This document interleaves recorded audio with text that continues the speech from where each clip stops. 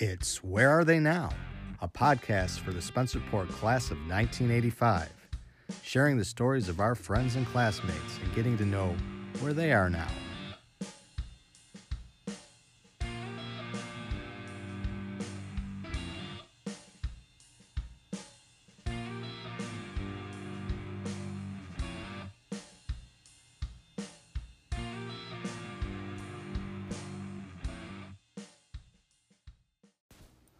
Hi everyone, it's Randy Hawks and welcome to Where Are They Now? Episode number 16. When I started this podcast, I'm sure many of you figured that my guests would probably include those people that were more socially active during high school. Those we considered the popular kids, into the clubs, student government, sports, etc. While some of those less socially active kids have seemed to fade away, their names forgotten, and their whereabouts a mystery, they were still members of our class. And though you might not have interacted with them, and some of them may not even have made it through to graduation, they still walked the same halls as we did. And I want you to know you are all welcome on this podcast. Today's guest was another member of the self-contained class, those students that may have been considered social outcasts, and when integrated with the rest of the students may have found it difficult to fit in. You might not remember Rich Hansey. I do. We shared a homeroom together, but that was about it. I could tell he didn't want to be in school and preferred to be left alone. Once he disappeared, I figured he was gone forever. On occasion, over the past 36 years, as I thumbed through the pages of our yearbooks, I often wondered what happened to Rich. Well, after all these years, I was able to reconnect with a happier, friendlier Rich Hansey. And I'm happy that he's here today to share his story. I'm here this morning with Rich Hansey. Got an opportunity to sit down with him and learn a little bit about his story. So, Rich, high school, you weren't there the whole time. You didn't actually graduate with the class of 85. What happened? Tell us a little bit about your history, and then we'll build up to where you are today. Well, honestly, it's I'd never felt a part of this, and when I started getting invited into the group, I was like, why would anybody want me in there? In school, I wasn't the greatest guy. I was kind of a jerk, and to be nice, there's other words I could call it. I was in my own little world. I didn't want to be in school. I hated school with a passion. I'd rather be out fishing with my buddy Wayne, as I know him now as Skipper. We'd rather be out fishing and being there any day. There was just too much drama and too many cliques, and I just didn't fit in anywhere. And now to people like, hey, where's Rich Hansey been? I'm like, boy, people remember me, really? I'm a nobody. I mean, what do they really want with me? But, I went through, class of 85. I left school in January of 84. Should have graduated 86, which, I would have been a super senior. But I left in 84, did a bunch of odd jobs. Finally got working as Larry said in his, he worked at Rochester Ford Machine. It's funny we didn't cross paths because we worked there at the same time. He was days and I was evenings. Oh, okay. And he was at the front end and I was at the back. And I was there for probably 16 months and was laid off. And then I went through, of course, everybody's worked at Wegmans and worked at ITW as a tire technician and oil changes and pump jockey and did all that. Ended up working at Avis Rent-A-Car as a service agent, cleaning cars. And if you think that's a glamorous job, you're highly mistaken. It's hard work. Probably the funnest job I ever had. I worked with some really good people. Ended up being a lead service agent there. I was there for almost 5 years. Got hired. I was interviewed for a part-time job. And by the end of the interview, I was full-time, which was great because I really needed it. And I left there to move to Houston. Okay. And I lived in Houston for 3 years, where my son was born. And in 95, moved back, regretfully, moved back to New York. But due to financial struggles and stuff, we didn't really have a choice. So we ended up moving back. And when I was at Avis Rent-A-Car, I was going to school nights. Okay, the guy that couldn't get through high school was working full-time, went to school full-time, was raising a child married, and had a 3.2 GPA. Figure that one out. Not Rich Hansey. Yeah, Rich Hansey. But so I went through that. When I was there about a year when I went to Houston, came back, went back to school, didn't finish. I was one credit off because I had to have an internship, and by now my daughter was born. Okay. When my daughter was born, the only internships I could get were unpaid, 9 to 5, and I was already a warehouse manager from 6 to 2. So it's like, I guess I'm done. I'll just wing it. I've spent most of my life doing it, and I've made it so far. Long story short, I ended up at the one place I never wanted to be. Where's that? I ended up working for Spencerport Schools, You're of kidding. all places. You're kidding. And I went to school for computer sciences. Okay. The guy that used to pick on the nerds and everything else became one. And but I am probably the coolest looking computer geek there is, with the long hair and the mustache and tattoos and leather jacket and riding my Harley and stuff. But I ended up working down the line, and when I had to go through a bunch of other jobs. I've worked for an ultra pure water company in the meantime and everything else. And through Staples, there was a grassroots program where I became the district tech center manager and did all the warranty work for HP, Compaq, IBM, all our extended warranty work. Okay. And through that, I got the job at Spencerport as their microcomputer maintenance technician at the high school. And that was odd, being in this building I remember as Cosgrove, that's been extended on with a 300 hall, 400 hall, new PAC center. Pool came later while I was still there. The 500 wing, 2 cafeterias, 2 gyms. And I'm like, wow, what has happened to Spencerport? This is huge. And it was just odd. The one place I never wanted to be is where I ended up. The great part was there was still some teachers there. Lori Buchter was the principal, I think 10th grade at the time. I was there a week, ran into Mr. Giacoto, and he says, Hansey, what are you doing here? And I says, I'm the new computer guy. He says, no, you're not. He says, meet me in my office. So we had an office, and we talked and got caught up. I was there probably about 3 weeks, and when I was in self-contained, we had Mr. Farnsworth. I still can't call him Jeff. It's just a respect thing. He's always Mr. Farnsworth. And I got a help desk request for him, and I says, well, it's got to be his son, because he has a son named Jeff. Would have been about the right age, younger. And I went down to the classroom, and sure enough, it was Mr. Farnsworth. And I walked in, he looked at me, and he says, it is you. And I says, yep. And he looked at the class, he says, let me introduce this kid. In 1982, I started teaching, and he was my first student. Wow. And I says, and I'm still disrupting your class. Now, what's wrong with your computer?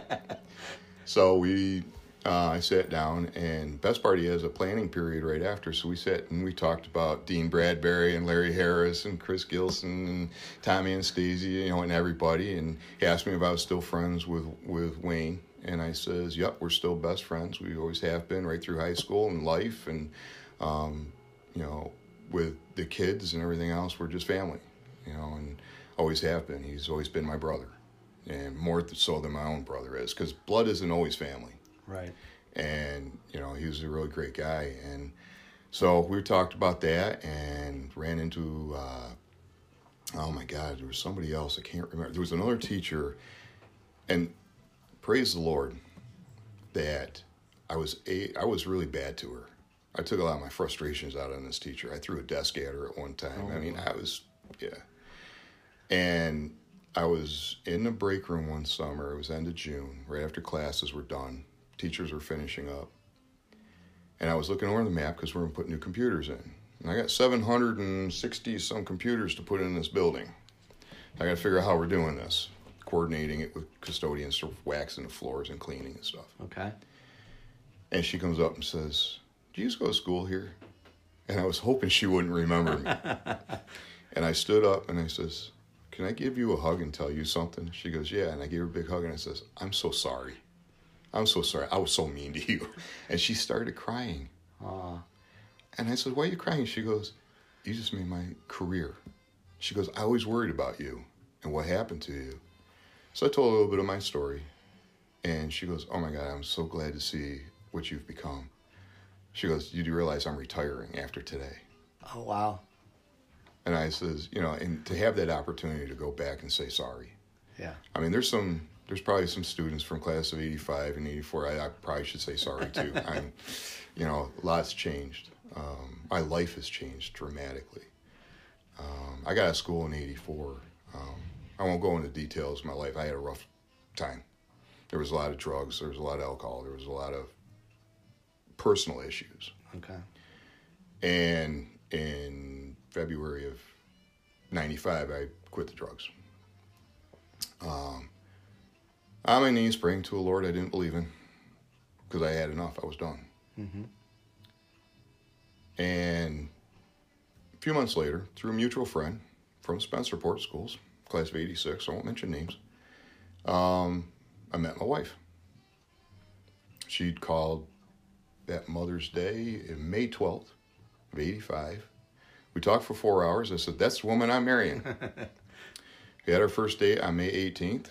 And 5 years and 1 day later, on May 19th, we were married. So we just celebrated our 36th anniversary and our 31st wedding anniversary. Congratulations. Back in May. So she was an angel sent from God. I say it to this day. There's a song by Ward Davis I do at my shows. I dedicate to her, and it says, the song's called "Heaven Had a Role in This." And I believe it to this day because this woman has been a saint. She really has. She's been a saint, an angel, my support. She's given us 2 wonderful children who are now 26 and 23. Okay. God, I can't believe how much time's gone by. Yes, people, I was a successful parent. I turned out all right. But there's a lot of changes. I gave my life to the Lord in 2001. I became a worship leader. I've been a worship leader in 3 different churches. I've played in several bands over the years. I'm currently in one now, plus doing a little acoustic solo stuff on the side. So I've had, life's been interesting, but it's been fun. Okay. So when you say acoustic soloing and in a band, I know that you're a very talented guitar player. Why don't you give us a little history of when that all started? Well, I started playing guitar in 7th grade at Spencerport. You had to have an elective. My grandfather played guitar. He played steel guitar, so the guitar I had was actually, the action was set real high. So I didn't have one of the fancy ones that a lot of these kids had that, we didn't have money. So I had to borrow things and use what I had. So I ended up with some great finger strength and dexterity due to this. But I started playing guitar, and, with all the trials and tribulations I had in my life, music was always my outlet. And once I got this guitar in my hand, and backstory was I actually started playing drums when I was 10. Okay. And I don't know, just never felt it. And I put that guitar in my hand, and I just this is like magic. And then, because you learn the John Denver and the Peter, Paul, and Mary, which I still love. Long-haired biker, but I still like this stuff. And, you learn all that stuff, and Roger Miller and, stuff like that. And then all of a sudden, one day I heard Ted Nugent, and that was through Skipper, a.k.a. Wayne. He introduced me to Ted Nugent, and I was like, "You could do that with a guitar?" Well, that opened up a whole new world. And then, ironically, that Christmas, my mom had bought me an electric guitar, which a month later was stolen.